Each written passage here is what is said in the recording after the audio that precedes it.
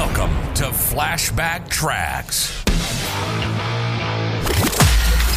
Travel back in time each Friday to an era of big hair, leg warmers, and Walkmans. Far out. Veg out with some clips from Downtime Broadcasting's promotional audio cassette magazine from the 80s and 90s, right here on the World Wide Web. The following article is reprised with permission of Incentive Marketing Magazine, copyright August 1987, and is entitled Equity Loans. Can Premiums Offset the Risk? Banks spent nearly $120 million last year giving away everything from juicers to airline tickets to land new accounts and lure customers away from competitors. Now, some financial institutions are using the same strategy to encourage home equity loans, a new form of second mortgage. Demand for home equity loans has boomed as a result of tax reform. While many itemized deductions were eliminated by the new tax plan, taxpayers still can write off mortgage interest. Home equity loans are appealing to banks because they have a very low default rate.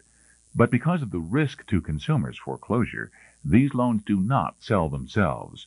The competition for home equity lending is pretty fierce, said Frank Dykman, editor of Bank Advertising News. Customers enter into home equity lines of credit much more warily than other kinds of loans. Some banks are having success in using premiums to find their niche to differentiate themselves. Kanawha Valley Bank of Charleston, West Virginia, used free merchandise to compete with rival banks offering home equity credit lines with lower interest rates or no closing costs. The result? Our numbers and volume of lines of credit jumped considerably, said Senior Vice President Lloyd Calvert. During the November through April promotion, more than 250 customers received their choice of a boombox radio, space-saving television radio, or workbench. The prizes, all chosen to appeal to young people, were valued at approximately $150 each. In the later part of the program, an option of $160 off closing costs was added. In the end, the split was about 50-50 between merchandise and cash, according to Calvert. Mechanics Savings Banks of Hartford, Connecticut offered home equity loan customers their choice of a pocket television, coffee maker, cordless telephone, 5-piece luggage set, camera, or clock radio. Cost ranged from $85 to $115 per item.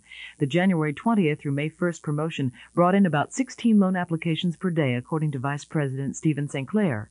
Banks also are looking to their employees to encourage home equity loans. In its 6-week real estate roundup, Wells Fargo gave away 59 $100 Stetson hats to salespeople who sold over $1 million in loans, plus $1 for each 1,000 brought in. The company boosted us to 221% of our goal, said spokesperson Kim Kellogg.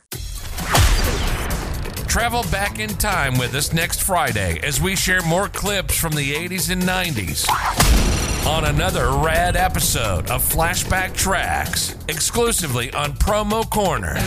Time to bounce.